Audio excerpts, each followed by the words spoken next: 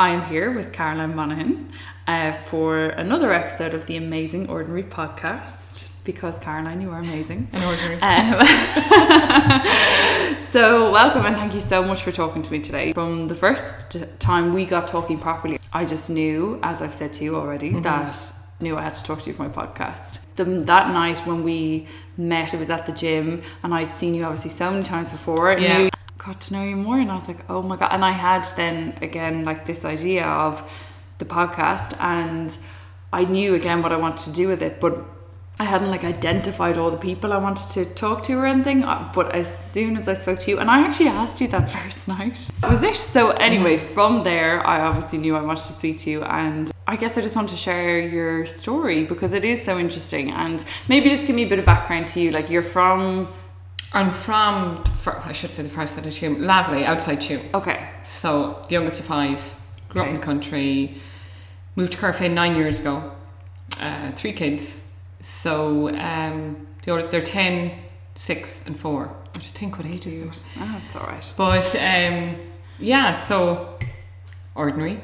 Yeah. Working away, you know, and it was my first cousin was getting married the next day on a Friday, the 14th of July. What year? 2017. Okay, yeah. And my cousin Paul, we used to joke, he was marrying Brendan. It was the first gay wedding we were going to. Oh, and amazing. This was, and it was in the Ormore Lodge Hotel. And myself and Donald, my husband, we were saying, it's great because it was all in the one place. You didn't have to go to the church and be driving. And so it was a civil ceremony and it was all in the one place. But I ended up anyway missing the civil ceremony the next day because they closed the doors bang on 2 and we got there at like 2:10 or something. And the reason we were late because I was up in a heap, because the night before, which was a Thursday night, I was in bed and I thought, I haven't actually checked my breasts in a long time to see. And I would check because my mother had breast cancer. Okay. She actually had cancer twice. My mother had breast cancer, her mother had, and her mother's mother had. So So you knew it was in the family? Absolutely, yeah. And you know, you can check your breast easily, whereas like other cancers you can't check for. You know, not really. So I said, I must check. And my blood ran cold. Like it was there. It was in my left breast, and it was like no denying it. It was a lump. Really? So you just knew straight away? Straight away. Well, I didn't know straight away it was cancer, but I knew straight away. No, of course. But there was no denying that there was something there. It was just like it was in there, and it was round and it was hard. Okay. And when you pushed it with your finger, it didn't move. So, because that's really interesting, because that's often something for, I suppose, anyone who hasn't been in this, like, you're often like, you're thinking to yourself, what's not normal? You know, what am I looking out for? But in your experience, it's obvious to you and it's not normal. Well, it was well rooted, you know, and like they do say, if you can move it with your finger, sometimes it can be a little cyst or something. But equally, they say if it's dotted like a golf ball, that's bad. But mine wasn't dotted like a golf ball. Mine was smooth, for lack of a better word. Like, but it was very, very far in. Like, it was kind of in the middle of my breast. Okay. It wasn't obvious. And actually, the surgeon said to me, did you know that? Like, were you actually looking for something? He said, how did you find that? It didn't show up in my mammogram. You're joking? No. So it was... That's scary. Very scary. And it was 1.9 centimetres, which, like, the size of your thumb, I guess, isn't huge. You know, some women, they're 5, 6, 7 centimetres, but it was big enough to feel. And can I ask what age you were then? Would you believe... If you don't mind. No, I was 37... But I was 38 the following Tuesday and went to the doctor on my 38th birthday. You're joking. No. So I was 37 when I had it. Okay. And we had been to Portugal the previous month. My friend got married. And I was looking at the photographs in Portugal. I'm not sounding big-headed here, but I looked great. Yeah. I felt great. Yeah. I looked great. There was pictures of me at the wedding in Portugal. A picture of health. Absolutely. I no more looked sick than anybody else. I was healthy. I ate well. Yeah. I exercised. I had young kids, I was busy. And that's, I think, as well, the importance of checking yourself and being aware, because so often we assume, maybe naively, but if that was to happen to me, I'd feel off, you know, and I'd feel not myself, or I'd feel a bit tired, or so you're saying you felt 100%. Didn't feel any fatigue. I didn't feel like, I need to lie on the couch. I didn't feel wrecked. I didn't have any symptoms. Not one. Yeah, that is scary. It is, like, but so I can't even remember, did I say it to Donald, or I think he could have been asleep.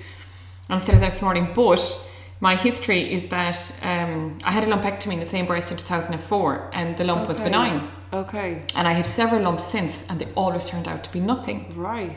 So I have lumpy breasts, for lack of a better description. Okay, yeah. But I found another one when I was pregnant with Charlie, and he's 6 now, and they said, well, if it is something, we can't do anything until you have the baby.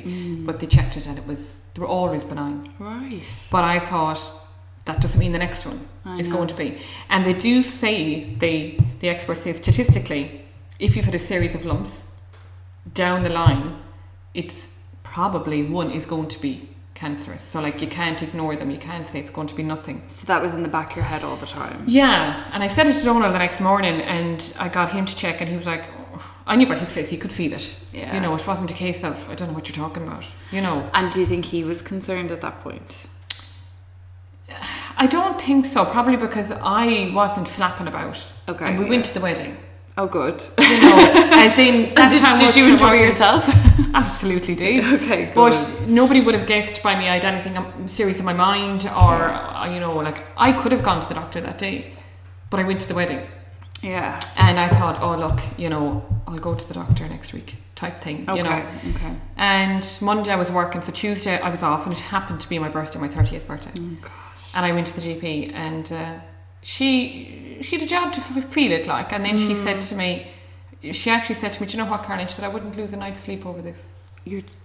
Yeah. Now, it wasn't my GP, it was actually a locum that was in. Okay. And so but now, equally, I suppose, sound advice in the sense of like, they don't want you to be in a flap. Because even if she had sensed it was... I agree, but I since had a conversation with the main doctor there, and he said exactly what you said. We don't want to worry our patients, but equally we don't want them going out thinking absolutely no way, you've nothing to worry about. I know. You know, so you have to kind of gauge it. But I had no relationship with her. She didn't know me, I didn't know her. And she said she would refer me. And because of the history, she was referring me as urgent. So you should get seen within 2 weeks. Okay. But I was 12 weeks. 12 weeks? Yep. Which is legally the longest time they're allowed to leave you waiting. So that is just I saw my file because I asked to see it, and it had a big or on the front, which meant routine. So when your referral goes in, even if you're marked as urgent, the referral is triaged. Okay. And they have to decide, and they do have to make a call, and I'll give them that. I feel they probably looked at my history and said, this lady's looking for reassurance. She's got another lump. She's young. Yeah. You know. And like, my daughter wasn't even 2. So they probably thought, you know, she could have lumpy breasts after pregnancy, whatever. But I eventually got called in, and I went in on my own, naively, because like, should be grand. Yeah. Should be fine. And I was only 10 months in my job. That's our real Irish mentality, isn't it? Absolutely. Sure, we'll be grand. But you see, I think too, with everything I've been through, I'm always stronger by myself, because if I had Donald with me, I'd start crying because I know, well, he'd be able to deal with it. But when you're on your own, you have to hold yourself together. You do. Because you have to listen, and you have to stick in what they're saying, so you can't be a mess. No. So I kind of knew that day then anyway. So basically they called me and did a mammogram, did a physical examination first, and they could feel it. Did the mammogram, nothing showed up. Like, no lump, nothing. And I'm sorry, the mammogram is the actual... The mammogram is where you're standing up, and it's like an X-ray on it. Yeah, okay. Yeah. And it hurts like hell. Yeah. But the mammogram is what detects breast cancer in most women, you know? And it didn't pick it up. They said I had dense breast tissue. Right. And because I was young, in inverted commas. And that's why routine mammograms don't happen in women until they're 50 plus. Because your breast tissue is too dense, to be fair. And they only will do an ultrasound if they feel there's something there. So like, an ultrasound isn't a diagnostic measure. Okay. So a mammogram would be. So they did the ultrasound, and the screen lit up. And I was lying on the bed, and the girl, I since got to know her. She told me she tries to remain poker faced all the time, and she did a pretty good job, like, but I knew. And they were kind of looking at each other, and I was looking at the screen, and she said, we're just going to just put in a little needle. And she was trying to explain it to me like in real simple terms. Take a biopsy. Yeah. And I said to her, are you talking about a biopsy? Yeah, but I could be really quick. And so she explained it all to me, but I wasn't allowed to get off the bed. So I came in just thinking I was going to have like routine ultrasound, and they'd say, off you go. I was only 10 months in my job. I had said to my boss, I have a doctor's appointment or hospital appointment. I don't know what I said, but I certainly didn't say where I was going. Yeah. And she said, so she did the biopsy. So sorry, were you due to go back to work? Yes. Oh, isn't that the worst when you have an appointment and you're due to go back to work and it's delayed and then you're in a panic? Yes. In a flap over that. And I was, and because I was only new in my job. No, yeah, you're thinking, I don't want them to think I'm, taking advantage or yeah. Oh, gosh. So they had to give me local anaesthetic, and she did the biopsy and she kind of stitched it up, and she said to me, like, you're not going to be able to go back to work, because like I was quite sore and stuff. And then she said to me, now the consultant is going to see you, and that was it. I said to her, wow, why does the consultant want to see me? Oh, this is all routine, this is all normal. And I said, with all due respect, I've been in here loads of times with breast lumps and I have never met the consultant because he's a really busy man. Yeah. So why does he want to meet with me? Oh, it's all routine, this is all routine, things have changed since you've been here and there's nothing to worry about.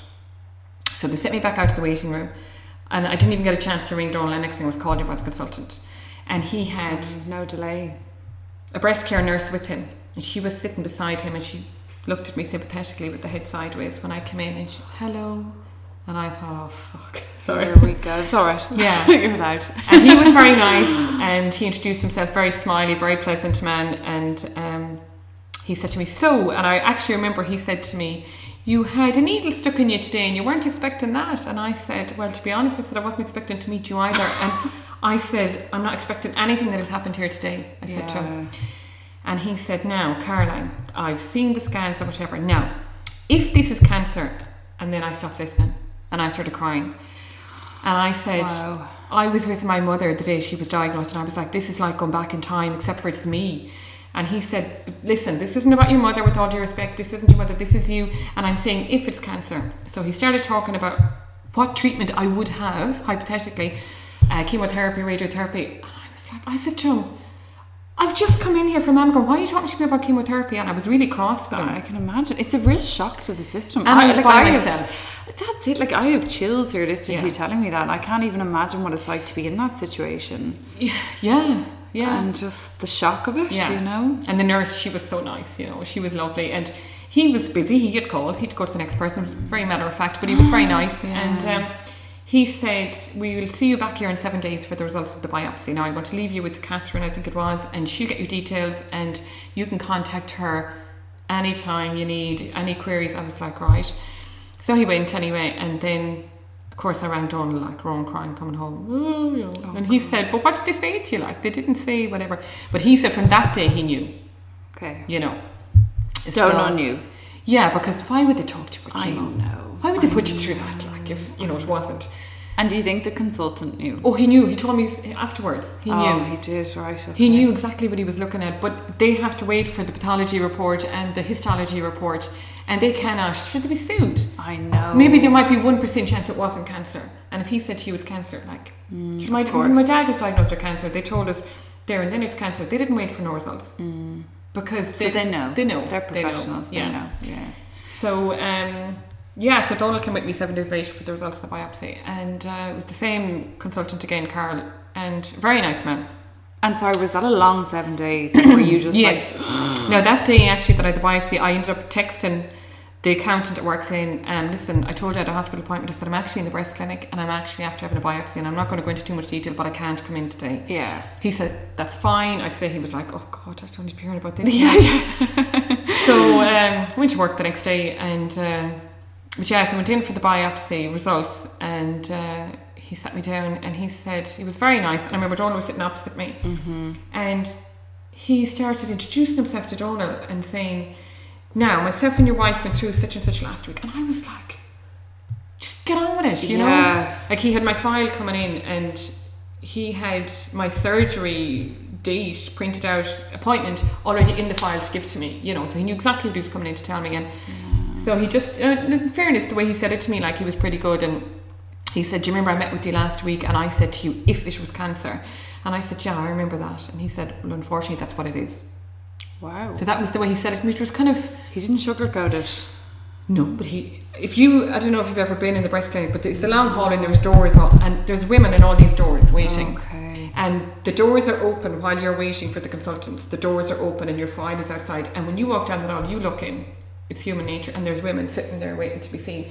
They could be getting good news, they could be getting bad news, whatever. He has to, like, he has a schedule. Yeah. But at that point then I got really angry, and I said to him, I was left waiting 12 weeks. And he just kind of said, well, you're here now. So he did explain to me. Though.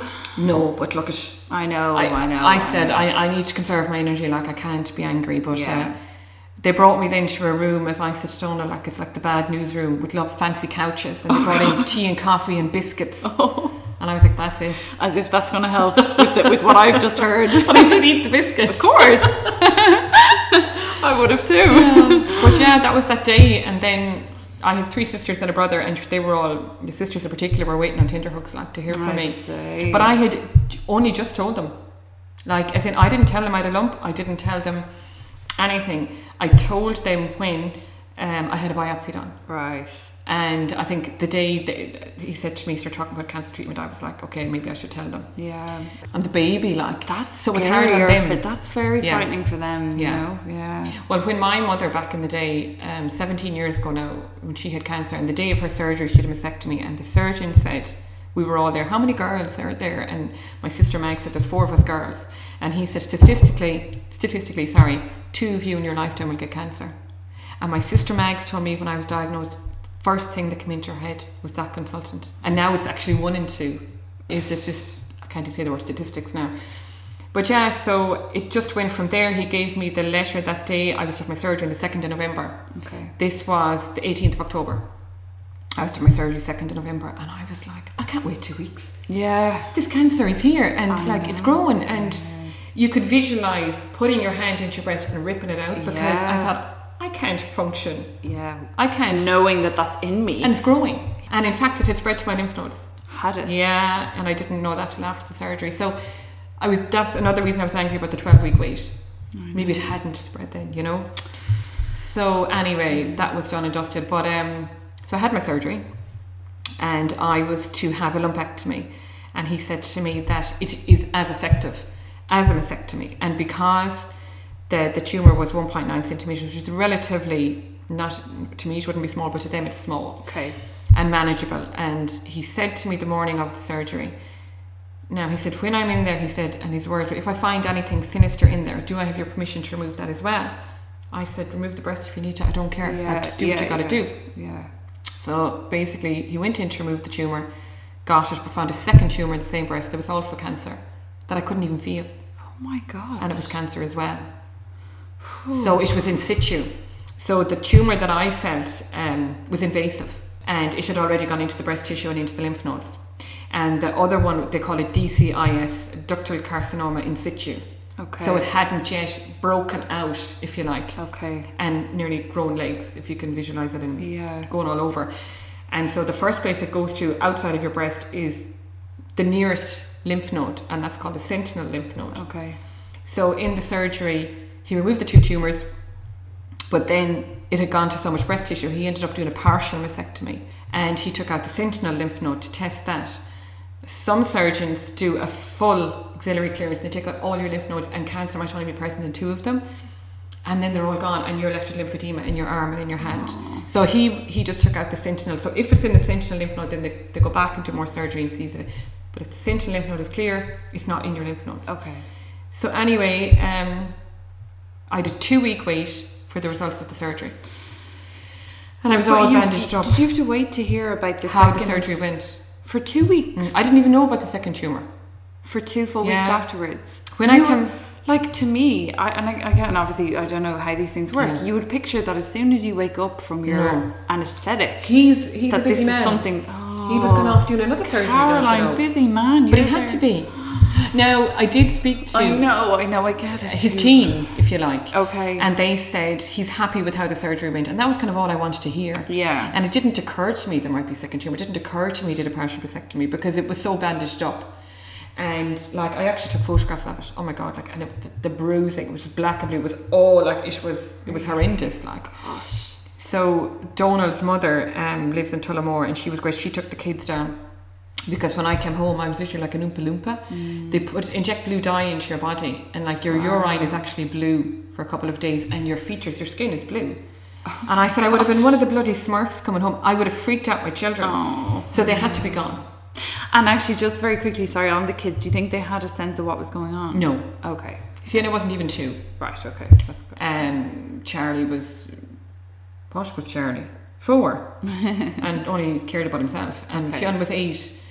Fionn knew I was having surgery, but like would never... I don't think I told Fionn it was cancer until after the surgery, because Fionn kind of would be a very anxious child anyway. Okay, yeah. And my mother had cancer, and people he knew had cancer had died. Oh yeah, I know. And then kids just make that association, and that's it in their mind. You can't change then what they think. Yeah. Okay. So that was it. So you came home that day? That it was a day surgery, yeah, and I came in home. And out in the one day. Oh my gosh. In a way, I was home to my own bed though. Yeah, it's true. And I was wrecked. True. And just kind of slept and stuff. You're really sore, like you're very sore. And then when I was due to go back in the 2 weeks for the results, they rang me the day before to say, actually, it's going to be 3 weeks. We're pushing it by another week because we're down in staff in the laboratory. And I lost it. I actually lost it on the phone. I don't blame you. And I said, you have left me 12 weeks. You've already failed me. I am not. I said, I'm going to come and I'm going to camp on your doorstep. Yeah. I am not waiting another week.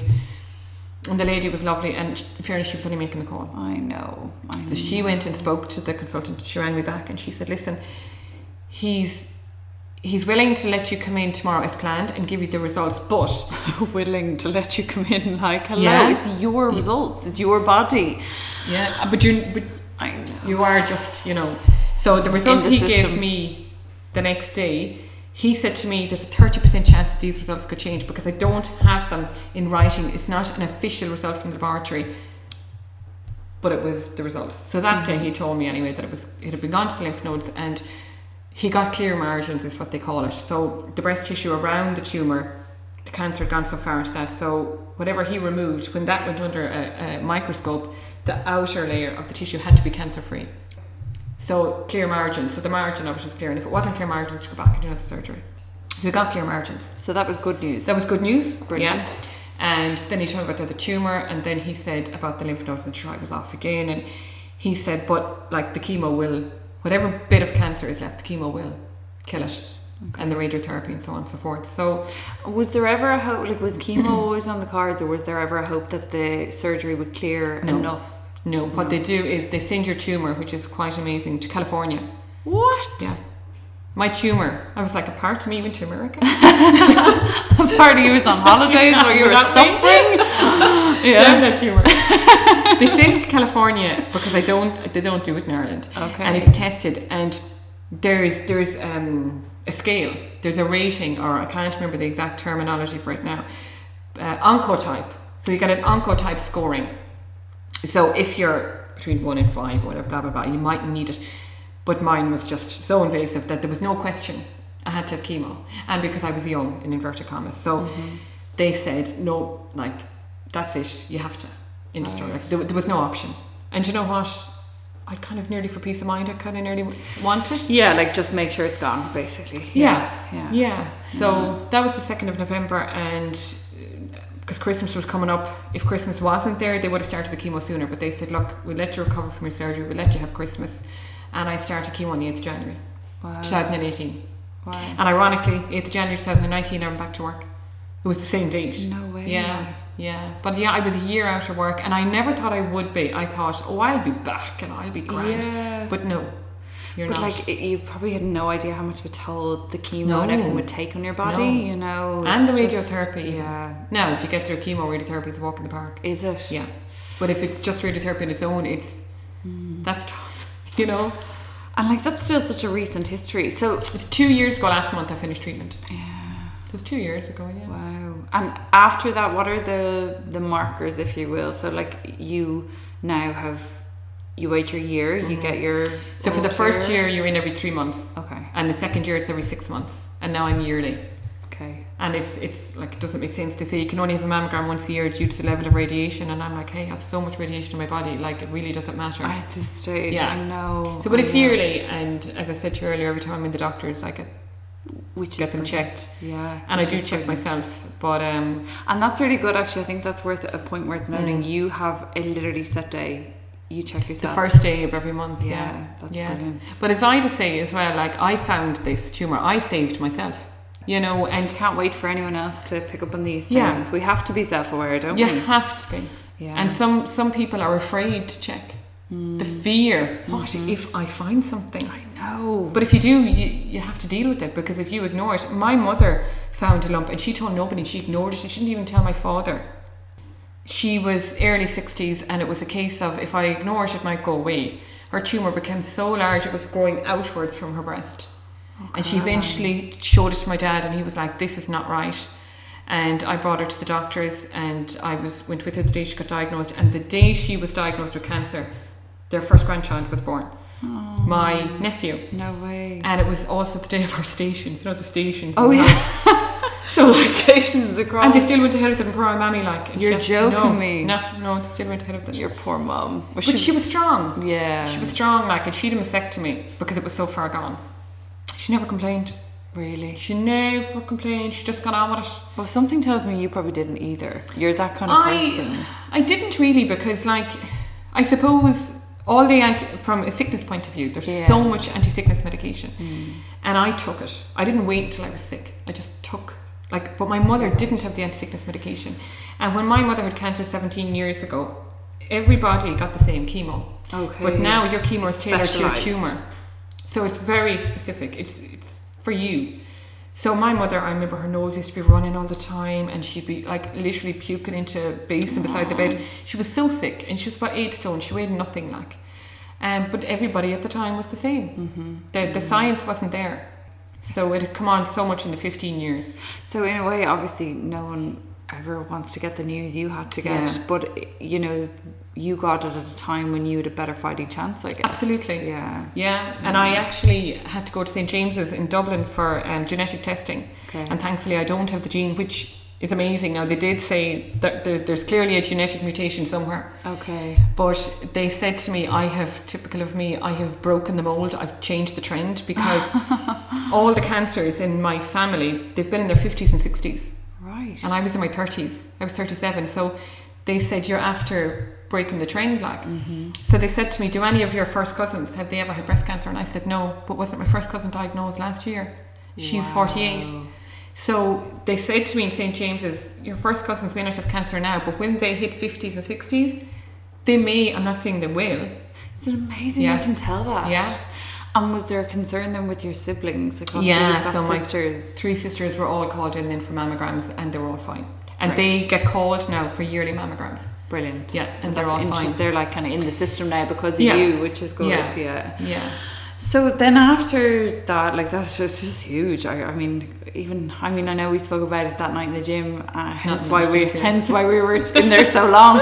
But like, even hearing it again, it actually just gives you shivers. But I guess the whole thing too is the positivity that radiates from you, even talking about it, which is amazing, you know, and how you have found such positivity from that experience. And one of those things obviously has been, you know, fitness, health, things you have to look at to really improve your lifestyle. Obviously the gym, you can tell us about that, because that was how we met. But like, did you make any other changes to your lifestyle after that? A lot of people have asked me that, and I didn't really. Like, a lot of women I've gotten to know through breast cancer, they've cut out red meat, or they've cut out alcohol, or the cancer is caused by red meat or whatever. I think if you read enough though, Caroline, it would be caused by anything. Everything. And on any day, like, it changes. It's so hard to know. Yeah, I agree. And I think, genuinely, if you're going to get it, you're going to get it. So while you're here, eat what you want, and have your glass of wine, and have your bar of chocolate, and, you know, like, don't be depriving yourself, you know. And I mean, a good friend of mine, she passed, it'll be 2 years ago next month, and she was 41 with 2 little girls. And, you know, before she passed away, she was saying to me, God, I used to be going to Weight Watchers, and I used to be worried about my weight, and now I'm dying. And I'm 41, and I have 2 little girls. Her youngest hadn't even made her Holy Communion. So perspective, have the bloody bar of chocolate, you know. Now, I know I came here earlier and I'm saying to you, oh, I've put on weight and everything. No, in the greater scheme of things, exactly, you have to live and enjoy living. You have to live. And so no, I didn't change anything in my lifestyle. I did want to get back into exercise, because I put on about 2 stone during the treatment. But my first morning of chemo, they weigh you every morning and they take your bloods, and if your bloods, and you have to wait, by the way, for the results of your bloods to come back, so you could be there for 2 hours before you get your chemo. It's a whole day thing. And me being me, went by myself, because, like, I'm grand. You're strong enough. I'm for grand. it. I'll bring a book, which I did. My husband came with me on the first one, obviously, and he brought his laptop and he was beside me doing a bit of work, and I was like, you know, he was nearly annoying me. Like, I know. Just go. I know. Sorry, Donald, but but you know, I just thought I'd be better by myself. I do really. But yeah, my first morning they weighed me and I was 9 stone on the button, which is I think is quite light. Yeah. But as I said, I had been running and watching what I was eating and everything. And they said to me, you know, like 9 stone is quite light and you're going to be quite sick from this and you're going to be laid up and you're going to be bed. And so I had to learn to do the opposite of everything I had been doing. So I had to full fat butter, full fat milk, full fat yogurts. You need the calories to give yourself energy. Yes. Right. And to nearly combat the sickness. Now, some people don't agree with that. They think like, you know, they don't agree with that, but it worked for me. Wow. And they gave me a book of recipes, and it was literally called like Nutrition While You're Going Through Cancer Treatment. And then the steroids you're on, like crazy weight gain. So I put on 2 stone. Nothing fitted me. I looked like, and then because I had lost my hair, I was bald with a big round face. And I just, even looking back at photographs, my belly was actually coming out of my jeans. And I was like, but then having said that, I was focusing on my health and getting better. And my weight didn't really matter at the time. Sorry, just because you touched on it, sorry, I'm jumping back and forth, but it's just also interesting. But like the hair part, how was that for you? 10 days after my first chemo. Okay. Just because that's always something I think when people think about cancer, always that, you know, you go to chemo, losing your hair, how people deal with it. I suppose I knew it was going to happen, but my chemo, they said, was I had to get, my cancer was very aggressive, so they said they had to hit it with an aggressive type of chemo. So mine was one of the more aggressive, and they gave me double doses. Okay. So I lost my hair 10 days after the first chemo, and it started like I'd see a bit in the shower or a bit on the couch, and then if I'd brush my hair, it'd be lumps in the hairbrush, and if I just touched my head, it was coming out of my hands, and I thought, oh my god.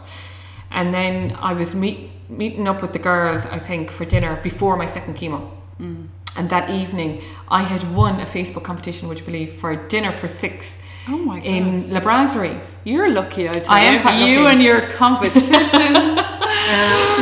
Where's La Brasserie? Oh, sorry, Eglinton I know Street in Galway. Fabulous. Yeah. So I won that, and I had a shower, and I was getting ready to go, and I brushed my hair, and I was like, oh my god. It started coming out like... literally, and I took photographs and I actually sent it to the girls before, and I was like, and they were like, oh my god, are you still able to come out? And I was like, yeah. So Donal, my husband, you were amazing. I couldn't imagine that happening to me and then going for dinner. But the dinner was free. You know, you gotta go. So true. My husband picked up all my hair that had fallen out of my head, and my husband is bald. Okay. So he put it on top of his head. And I took photographs, and it was just hilarious. I tears streaming down my face, and he called the kids in, and he was like, look at my hair, and the kids were doubled over laughing, and it really broke the ice for me, for them. And that's actually a nice moment, you know. Yeah, but he did it kind of spontaneously. It wasn't like when I did this. Of course. And the kids were like, Mom, is that your hair on Dad's head? Well, Fiona in particular, he was 8, and I was saying, yeah, Mommy's hair is coming out. So anyway, I did what most people do, and you get it shaved before, because it's you couldn't handle it. Yeah. But one of my best friends was getting married the following week, and of course I went to the wedding, and you wouldn't miss the wedding, Caroline. After all, and that dinner was free too. But my hair, like I had bald patches, so I kind of just pinned it up. Okay, perfect. Yeah. And I went, and that wedding was on a Friday, and the following day I got my head shaved. Wow. And my sister Mary came with me, and I asked Fionn, did he want to come with me? I thought maybe if he watched it happening, you know, it wouldn't be as much of a shocker. Yeah. Or traumatic, and he said no. So Mary came with me, and I chose to face a wall, not a mirror. Like I didn't want to see her shaving my head. It was my hairdresser that I always go to, so she actually tears streaming down her face, shaving my head. And my sister was behind me, and I could hear her sniff, and I was like, would you shut up? You know? I need to be strong. you know. So got it shaved, and I had gotten a wig, but I didn't like wigs. Yeah. And I wore it once for my son's communion, because he said to me, Mom, just for once, can you look like all the other moms? Will you wear the wig? Did he? Yes. Because I wore bandanas. And that's what suited me. I wouldn't say suited me, but I don't mean suited as in looks wise. I mean, you that's were what comfortable on that. That I was comfortable with. And like my poor mother-in-law, Mercy Nurse, she'd have to have the wig. You know, you'd have to be seen with hair. Because different generation. Sorry, but it's such a... Is it a bit Irish or something? It is, kind of and like she was old-fashioned. you conform to, you know, no, it's you don't want to look different. I can understand. I mean, to be honest, a bit harsh your son is in, but like you know, that's children. They say things without even. There's no emotional attachment to that like statement. Even he probably doesn't even remember saying it. Of course, but it cut me. I was like, oh, I'd say. I said, of course I'll wear it, and I did wear it, and actually it was a lovely wig. Yeah, it was really nice, and it did suit me, and I wore it to the communion. And the amount of moms that come up to me and said, oh my God, you look fabulous. Only if I know it's a wig, I wouldn't know it's a wig. Like, it looks great. And I was glad I did wear it for the photos. Yeah. And stuff. You don't want to be looking at your mother in the community with a bandana in her head. So he was right. Or equally, it didn't make you, maybe, you wouldn't look back and just instantly think, oh, I look sick there. Because I didn't. No, exactly, yeah. So I only wore that wig once. And actually, 2 or 3 weeks ago, I gave it away to a lady who is going through chemo. So I gave her everything. That's so good. Well, paying it forward. And those wigs, all jokes aside, they're very expensive. Yeah, they could be €500. And if that gives someone, like, okay, you were more comfortable without it, but if someone can feel like themselves with it, that was a really nice thing. Well, she has 3 little girls, and they got upset if she had no hair. Yeah. So I gave it to her, and I gave her the special shampoos, the conditioners, and I just happy to. I had them all put away in a box up on the shelf in the hot press, and I don't know what I was ever going to do with them. I know. I even had the mannequin head for putting your wig on at night, and I just gave her the whole lot. Yeah. Well, that's good. And you know what? It's like, that's done now. Yeah. Please God, I'll never need it again. No, you won't. Exactly. So then you're back to your post treatment, and you had been deciding you were going to get back into exercise, or you were saying your lifestyle kind of at that point you hadn't changed anything dramatically, but no, I hadn't, and I had started treatment on the 8th of January, as I said, and I finished on the 17th of May. So I had a calendar, and I used to get a black permanent marker, put an X through every day, because like you're getting closer to the finish line, obviously. So then when I finished, I naively had said I was going to go back to work in maybe the August or September, and my son Charlie was due to start school in the September, and I thought, no, there's too much going on, and I hadn't considered the whole mental health side of it. Like, I was just literally going through the paces, going through the treatment, and you are, like you're saying to me, oh God, you know, I don't know how I'd manage, but you do go into autopilot. And I had 3 small children, and they were still coming into me in bed in the morning, Mammy, I want my breakfast, Mammy, I want this. My little one wasn't even 2. She was jumping on me. You didn't have time to think about yourself. You didn't have time to feel sorry for yourself, no. And I had a huge guilt thing. Oh my God, the guilt was horrendous, because I'd have my chemo today, and for 10 days post chemo I would be so sick and so tired, and after day 10 I used to refer to it as I was coming out of the fog. And you just have a good week, and then you're back to chemo again. But it was like being in a fog, and you'd be so sick, and there was days I didn't get out of bed some days till 4 o'clock in the day. I was so sick, and then I used to have to inject myself in the stomach. Neulasta was the injection, and it to help build up your white blood cells, your immune system, because you lose your immune system, it just crashes, and so you have to do this injection. And oh my God, the side effects of that injection were I couldn't even begin to describe you. Really? The bone pain, the joint pain. I remember sitting at the table one Sunday and Donald did dinner, and I sat at the kitchen table, my head in my hands, and I was roaring crying. I said, Donald, I can't even sit here, and I was roaring crying. He was like, oh my God, like. So was that nearly the worst part? Do you know what? That was those injections, the side effects of the injections were one of the worst parts. Wow. It was horrendous, but the good outweighed the bad. You had to do the injections. I know. So then they're telling you, if you don't exercise, you'll get blood clots. Okay. So try and go for a walk, but don't walk in the rain, because if you get wet, you'll get sick and you'll end up in hospital. So I used to do laps of my house. It's like it's such head-wrecking information. Like, eat healthy, but eat more, but so you have energy, and you know, rest your body, but exercise. So you well, after my second chemo, actually, I ended up. I was neutropenic, and I don't know if you know what neutropenic was, because I didn't. I suffered from neutropenia, so basically my immune system vanished. It was gone, even with the injections. Okay. So I ended up in hospital for, I think, 9 nights, and for 3 of those days I couldn't see my kids because I was radioactive.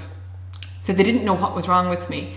And so because I was having scan stuff and I was radioactive, I couldn't leave my room, and I was in the cancer ward, and I worked for a builder's, and I remember them building the cancer ward, and I remember doing the paperwork for it, and I remember giving birth to Sienna. She was born in 2015, and walking the long corridor in the hospital, and it was parallel to the diggers, and it was a building site, to be the cancer ward. And I ended up being a patient in the cancer ward. I was in the coroner that you ward. were working on. Yes.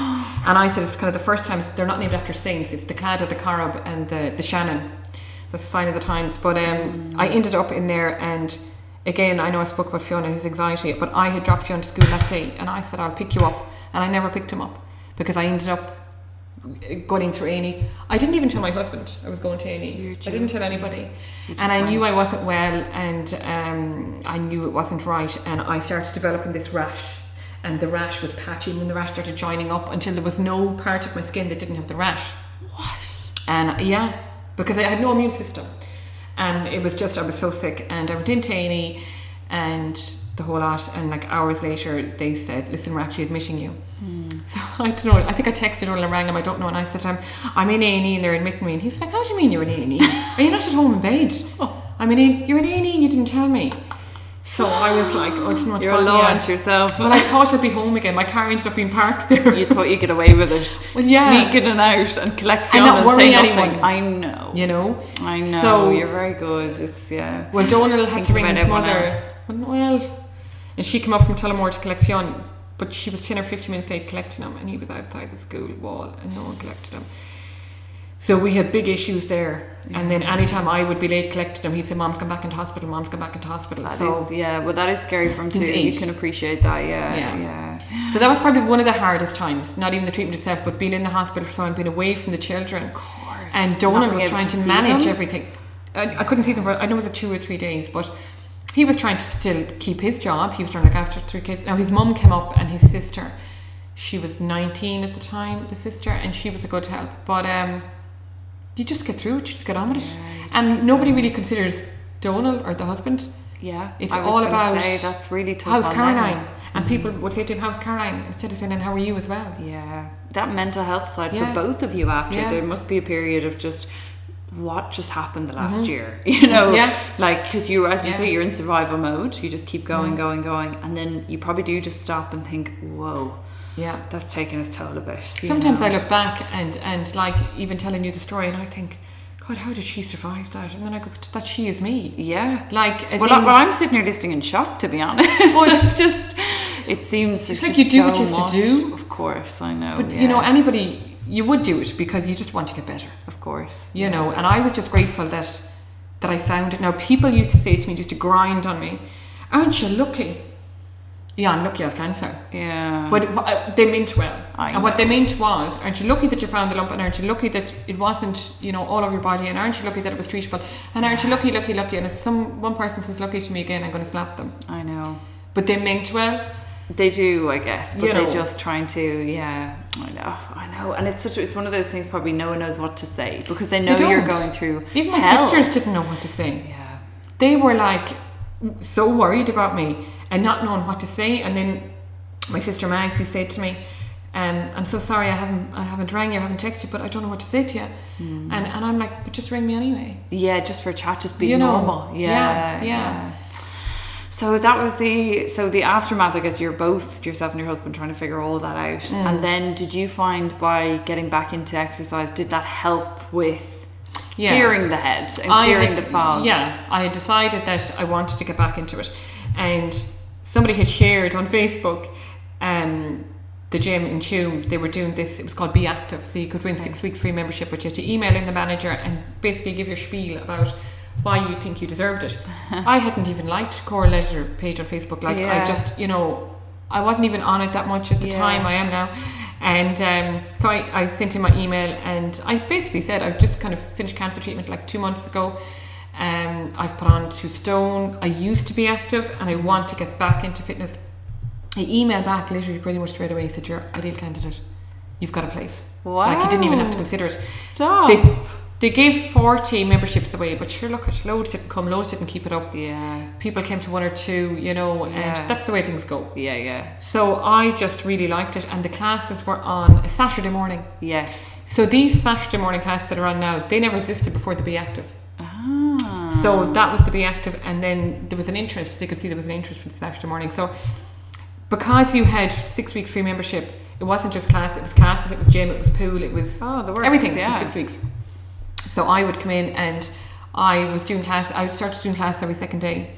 Wow. And I remember my first spin class with Steve. Remember Steve? Oh yeah. And I was like, oh my God. When you do a spin class with Steve, you leave thinking, will I ever go back? Will I ever but walk? Then there's that kind of weird sick side of us that thinks, but I love it. Yeah, yeah. And you feel good. You never regret a workout. No. You regret the one you didn't do. Absolutely. It's this could be one of my mantras that I put out there. Absolutely. It's true. It's true. So I won the 6 weeks, and then after that I thought, well, I'm definitely joining. Yeah. So I signed up for the year, and I never looked back. And I have made so many friends through the gym and through the class, and it's kind of it's the same gang that goes to the same classes, of course, Yeah. And because I was still off work, I could, and Charlie started school, and Sienna was only. Well, she was 2. I think I put her into play school or something. I can't even remember. But I started going to the classes, and that was it. And even Donald was saying to me, oh my God, like, not about the way I looked or anything, but like I was just so much, I was sleeping better, I was just happier, I felt better, I got a great buzz out of it, like. And this is the thing, that's one of the main reasons, well, number one, I go and got into the gym so much, and also wanted to do personal training because people totally underestimate it. Absolutely. For your so mental powerful health. Yeah. I think people always associate yoga and with meditation and mindfulness. Yeah.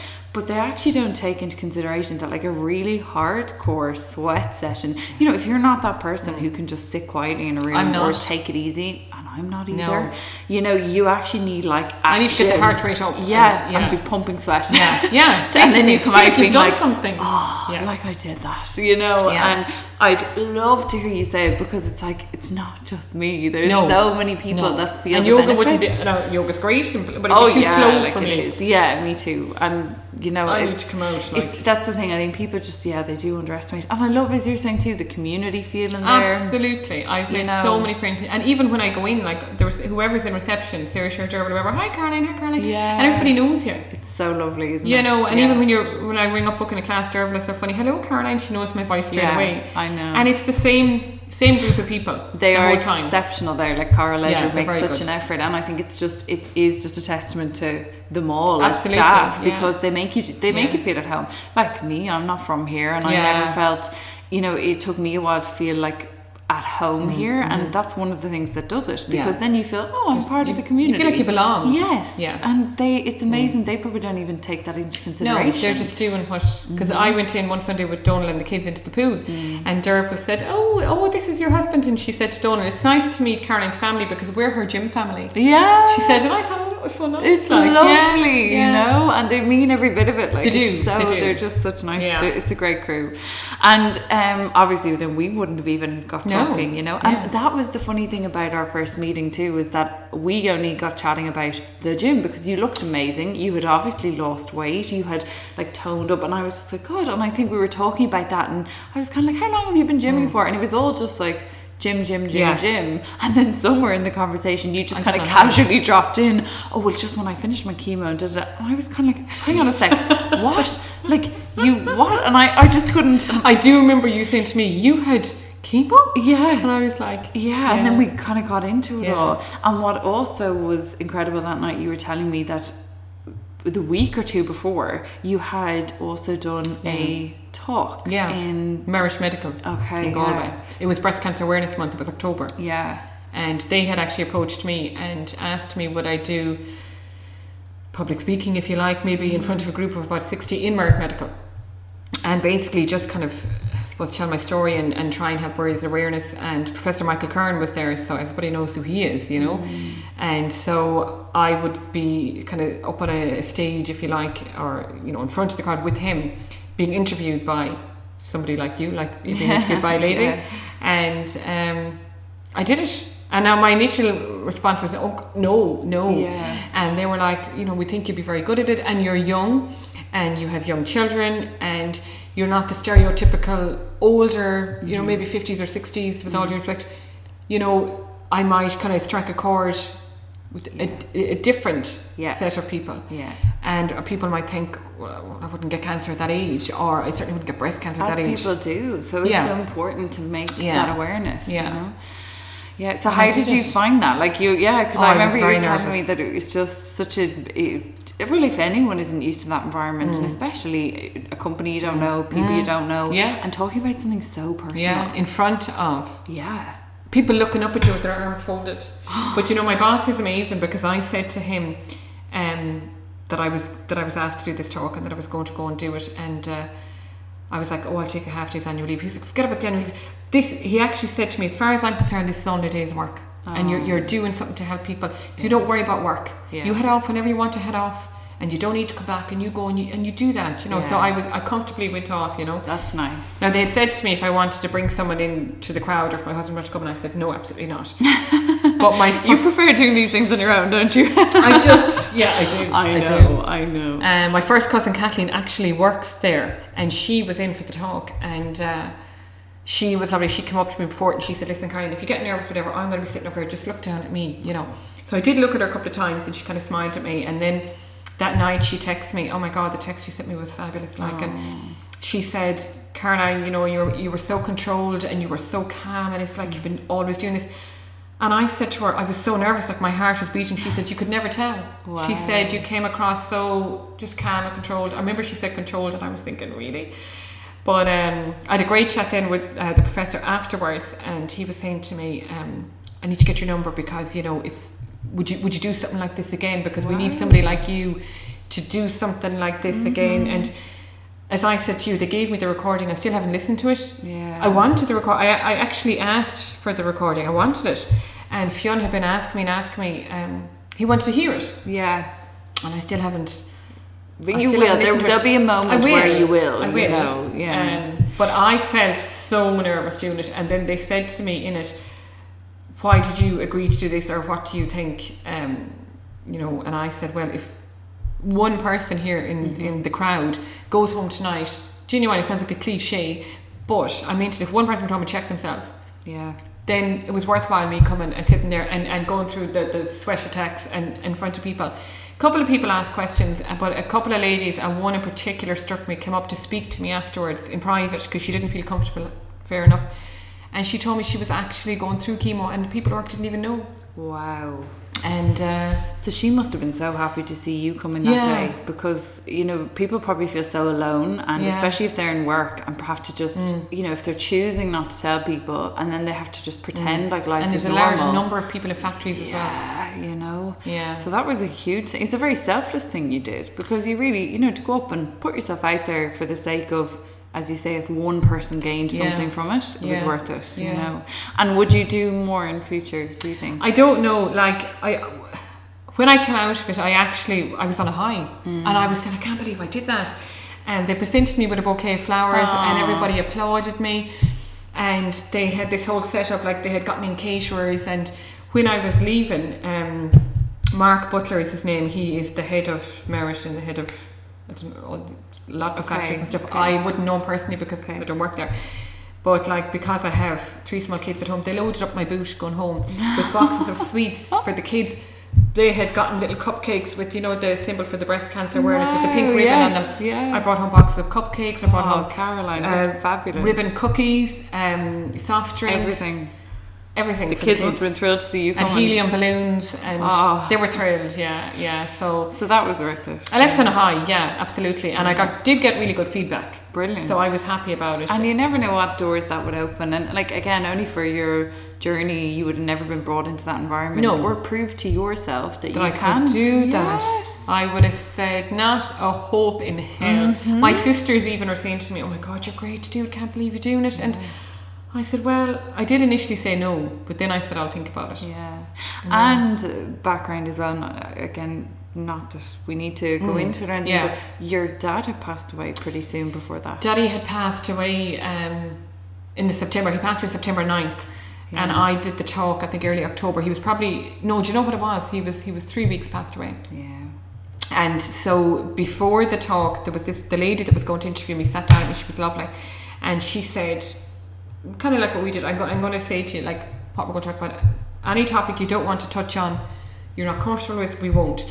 So one of the questions she asked me, did like a mock one first, and she said to me, and how did your parents take the news, and I got so emotional. I said, listen, my dad passed away a few weeks ago, and she was like, right, we're not even going to go there, we're not even going to ask that. Yeah. Because the day that I was diagnosed, my dad was 84, or no, he was 85. He was 85, and the day I was diagnosed, when I think about it, the first thing I said to the consultant was, my dad's 85, how am I going to tell him? Yeah. And he was like, that just okay, shows how forget selfless you are, worrying about everyone else. But I just thought, I can't tell him, like, you know, because Mammy had gone through it, and he had obviously suffered with her going through it. And I thought, I can't tell him his baby. I'm his baby.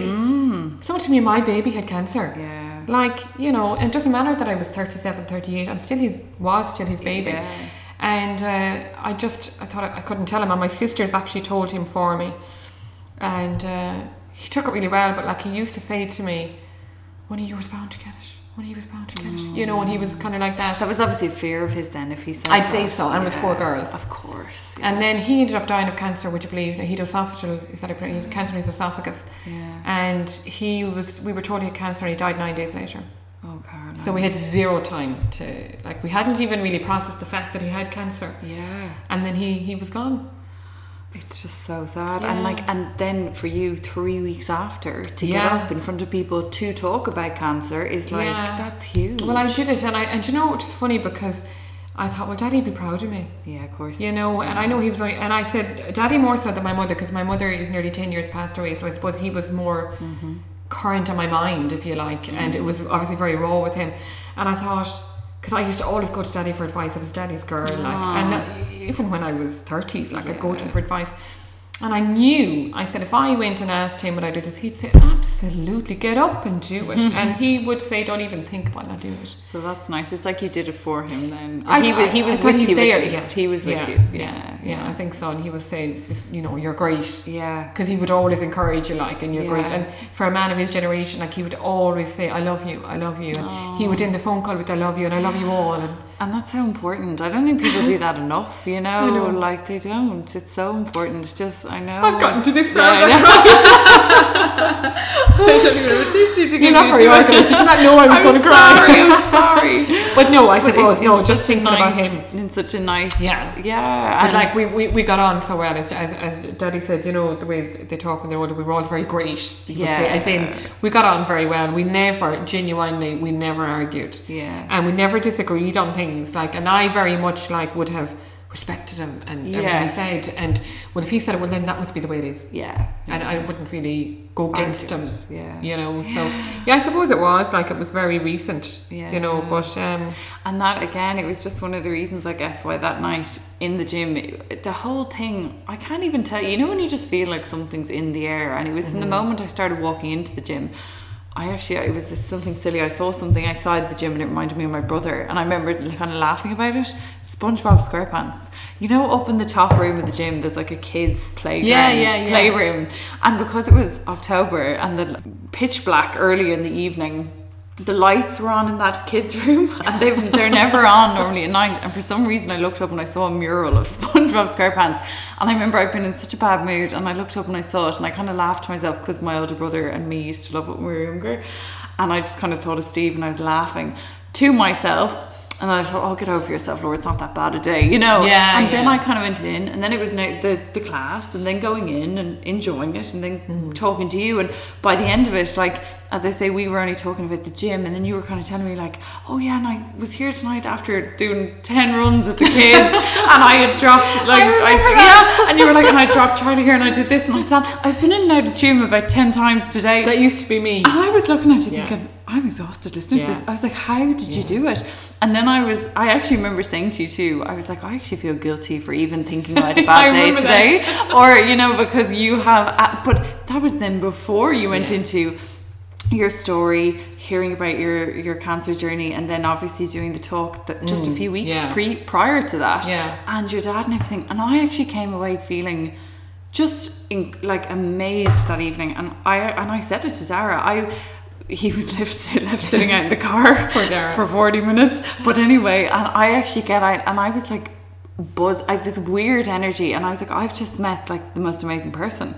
And he was kind of like, oh, what? He was like, well, what were you doing for 40 minutes, you know? But anyway, and I told him, and I was like, I asked her to do the podcast, and I hope she does, and I hope she doesn't think it's too much. But I just honestly thought it was so incredible. And the fact that you were just so light about it all, and you know, you're an amazing person, Caroline, and it's such a pleasure to talk to you. You really are, and that's why I just knew I wanted to have this conversation with you. Where are the tissues?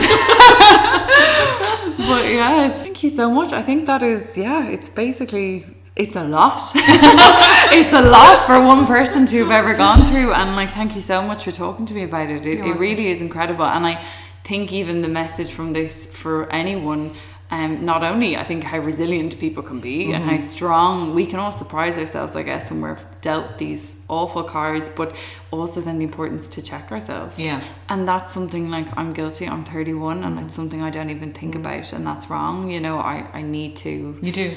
Yeah, I do, and I'm going to take that as my takeaway from today. Like you've said, a day in the month. That's the day I'm going to do it, and just be proactive, you know. But yeah, thank you so much. You're welcome. It's been a pleasure.